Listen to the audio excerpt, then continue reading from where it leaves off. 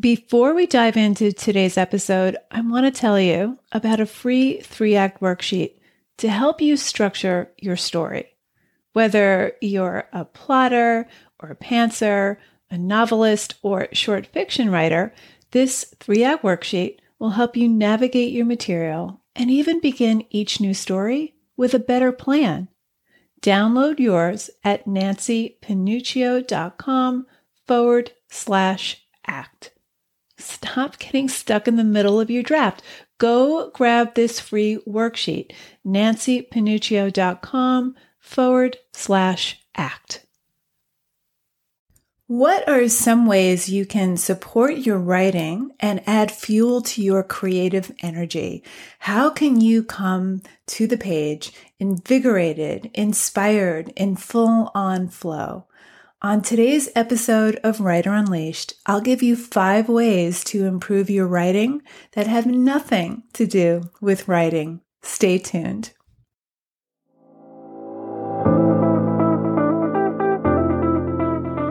Writer Unleashed is for you, a writer who has a story you want to bring onto the page and into the hearts and minds of readers.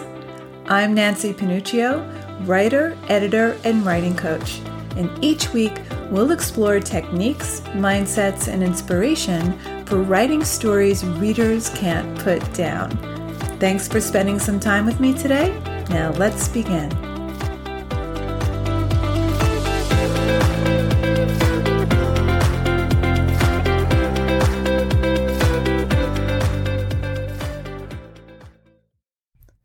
When it comes to unleashing our best, most potent writing, it's not only about the hours we have, it's the quality of mind and body we bring to those hours.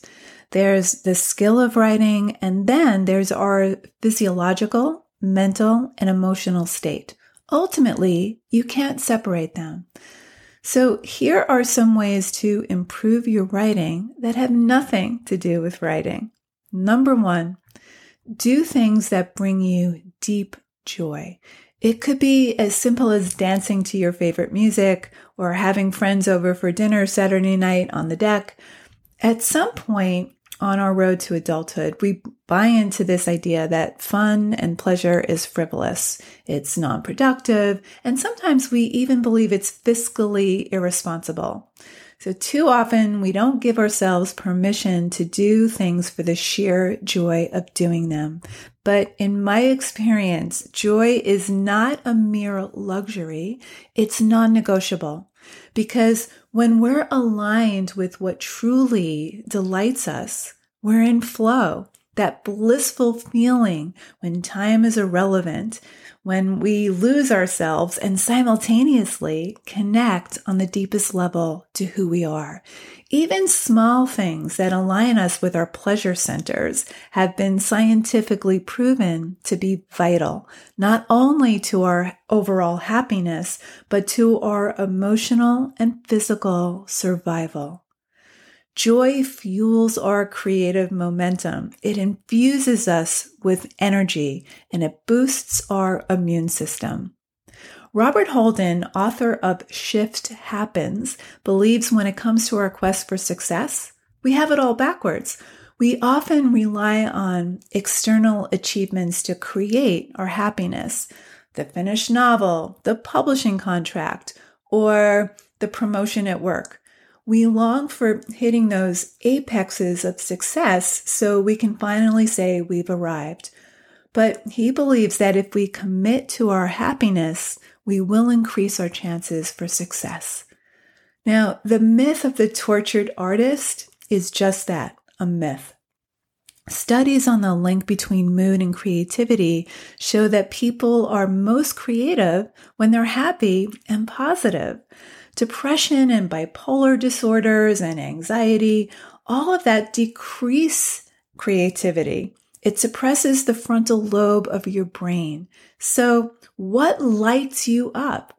Long chats with friends, Argentine tango dancing, playing piano, travel, long distance running, eating fresh, luscious food, art projects with your kids, more intimacy with your spouse? Would leaving your spouse make space for more happiness in your life? Make a list. I guarantee that if you make joy one of the top priorities in your life, you'll write better. Number 2, eat healthy. One of the best consistent actions I know of to support my writing is to nourish my body with nutrient-dense whole food. That means eliminating or at the very least minimizing processed food. Now, I know when I don't eat healthy, I pay the price with low energy, sluggish mental state, and less motivation. Our creative output is only as good as our input.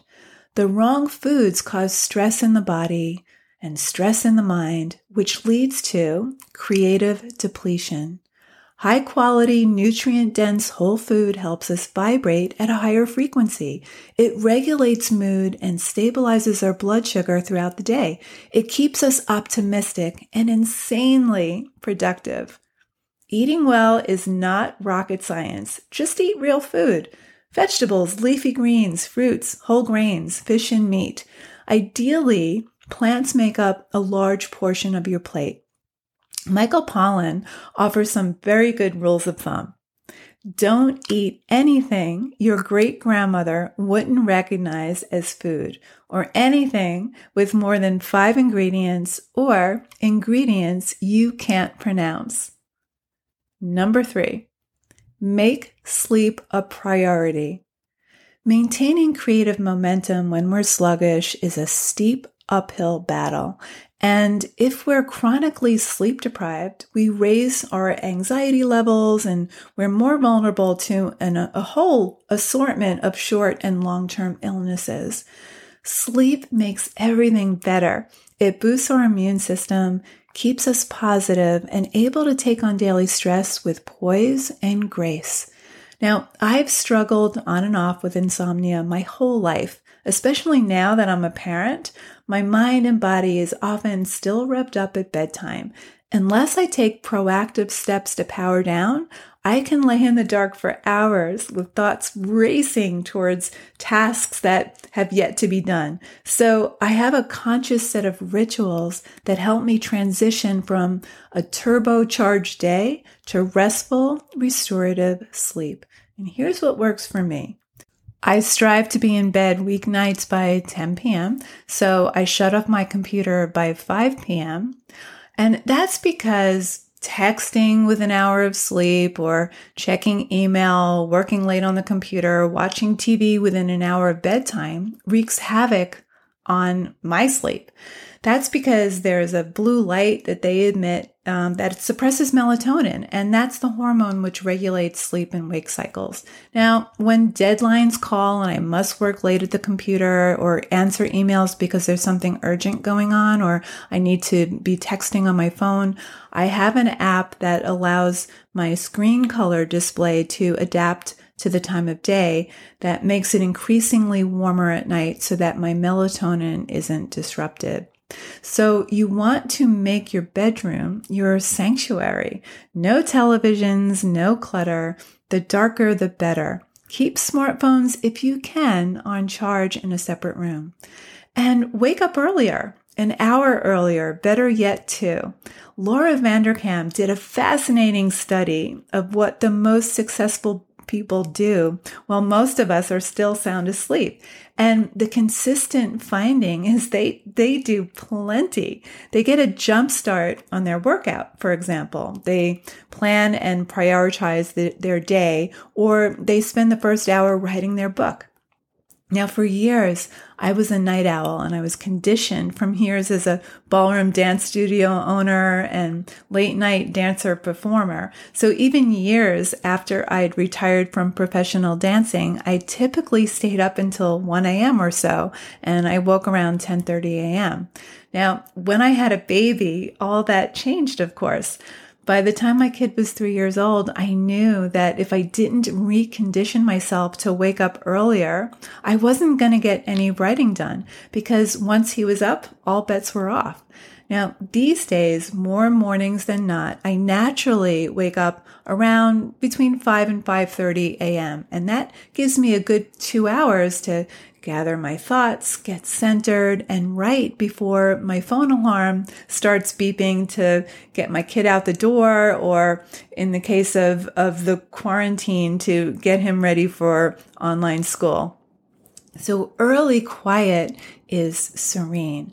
The solitude is heavenly. And there's less compulsion to check or answer email straight away because most people aren't even at their desk at that time. So those 2 hours are sacrosanct, and it's where I get the most bang for my buck. It's when I'm most alert, focused, and productive. Now, the added boon is that the rest of my day goes so much smoother. I get reams more accomplished. I'm more even-tempered throughout the day. I also sleep better. Now, if you're not accustomed to waking up early, no need to go full tilt right away. Start out waking 15 minutes earlier at a time. Your circadian rhythm will regulate, and in due time, your body will naturally rise. Now, our morning is important because it sets the tone for the entire day. What you choose to do in your first hours can make or break it. So, number 1, do something that gives you deep joy. Number 2, eat well, nourish your body. Number 3, make sleep a priority. Number 4, move your body. When we change our physiology, we change our minds. Movement gets our blood oxygenated and flowing, and it loosens the neural pathways. It infuses us with endorphins and produces a healthy surge of creative energy. Dance, go for a run, walk, do yoga, swim, anything to get the blood circulating. Writing takes a lot of energy. It's not really a passive activity at all. If we have sustained energy, we accomplish more in less time, and we write better. Number 5, quiet your mind. Look, busyness is addictive. We're overstimulated. We're anxious. We're maxed out on this ever-growing to-do list. Stress begets more stress. Mindfulness meditation is a way of reining in runaway thoughts so that we can bring more quality of focus to everything we do. It clears space in the mind. And here's the science. Meditating as little as 10 minutes a day shuts off the amygdala, the fight or flight center of our brain, which still can't tell the difference between a saber-toothed tiger and a field mouse ripping through our pantry in the middle of the night. When the amygdala is activated, it shuts down the rest of the brain. It renders the creative hemisphere of our brain useless. Now, meditation doesn't have to be this spiritual, yoga-esque visualization of golden light traveling up and down your spine to your third eye, or lotus flowers opening in your heart chakra, although that can be nice too. It's more like a mini vacation from your mental chatter. So just pausing 10 minutes a day at your desk, connecting to your body, closing your eyes, tuning into the sounds around you and the sensations in your body, observing your breath. This pays off in a calmer, steadier, more efficient, creative mind. Even going for a walk after dinner can be meditative. Being near water is meditative. Listening to music is meditative. Yoga is meditative. So quieting the mind is deceptively challenging. It does take practice. My favorite app for practicing meditation is Headspace, and you'll find the link on nancypanuccio.com. Now, writing flourishes when we're firing on all cylinders. It requires our full-on energy and focus. You are your greatest creative leverage. So practice impeccable self-care. Number 1, do what gives you deep joy. Do what delights you. Do it on a regular basis. Number 2, eat healthy, more real food, less processed. Number 3, make sleep a priority. Number 4, move your body. Number 5, quiet your mind. Thanks so very much for listening today. I hope these 5 tips help you replenish your energy and your writing. If this episode resonated with you, please leave a review.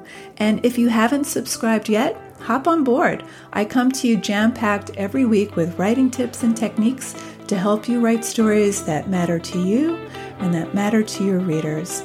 Keep writing, and I'll talk to you soon.